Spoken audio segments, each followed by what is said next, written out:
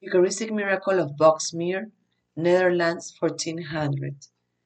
During a Mass in Boxmeer in Holland in the year 1400, the species of wine was transformed into blood and bubbled out of the chalice, splashing onto the corporal.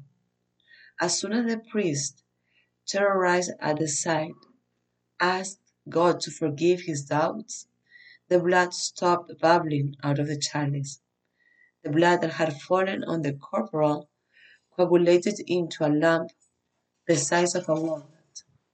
Even today, one can see the blood, which it has not changed at all over time.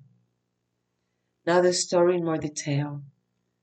The Eucharistic miracle of Boxmeer took place in the church of Saints Peter and Paul in 1400. Father Arnoldus Groen was celebrating Mass and immediately after having consecrated the Eucharistic species, doubted the real presence of the Lord in the consecrated bread and the wine.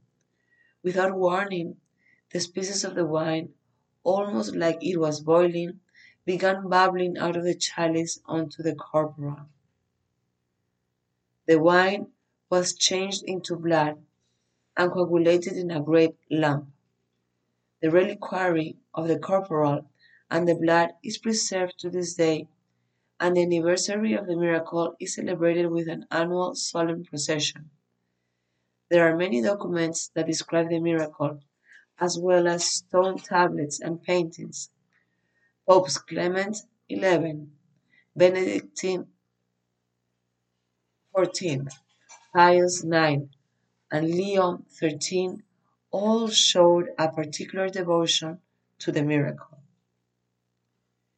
This is produced by Blessed Carlo Acutis and is read by Big Pulpit in an effort to evangelize and bring everyone to the Holy Eucharist.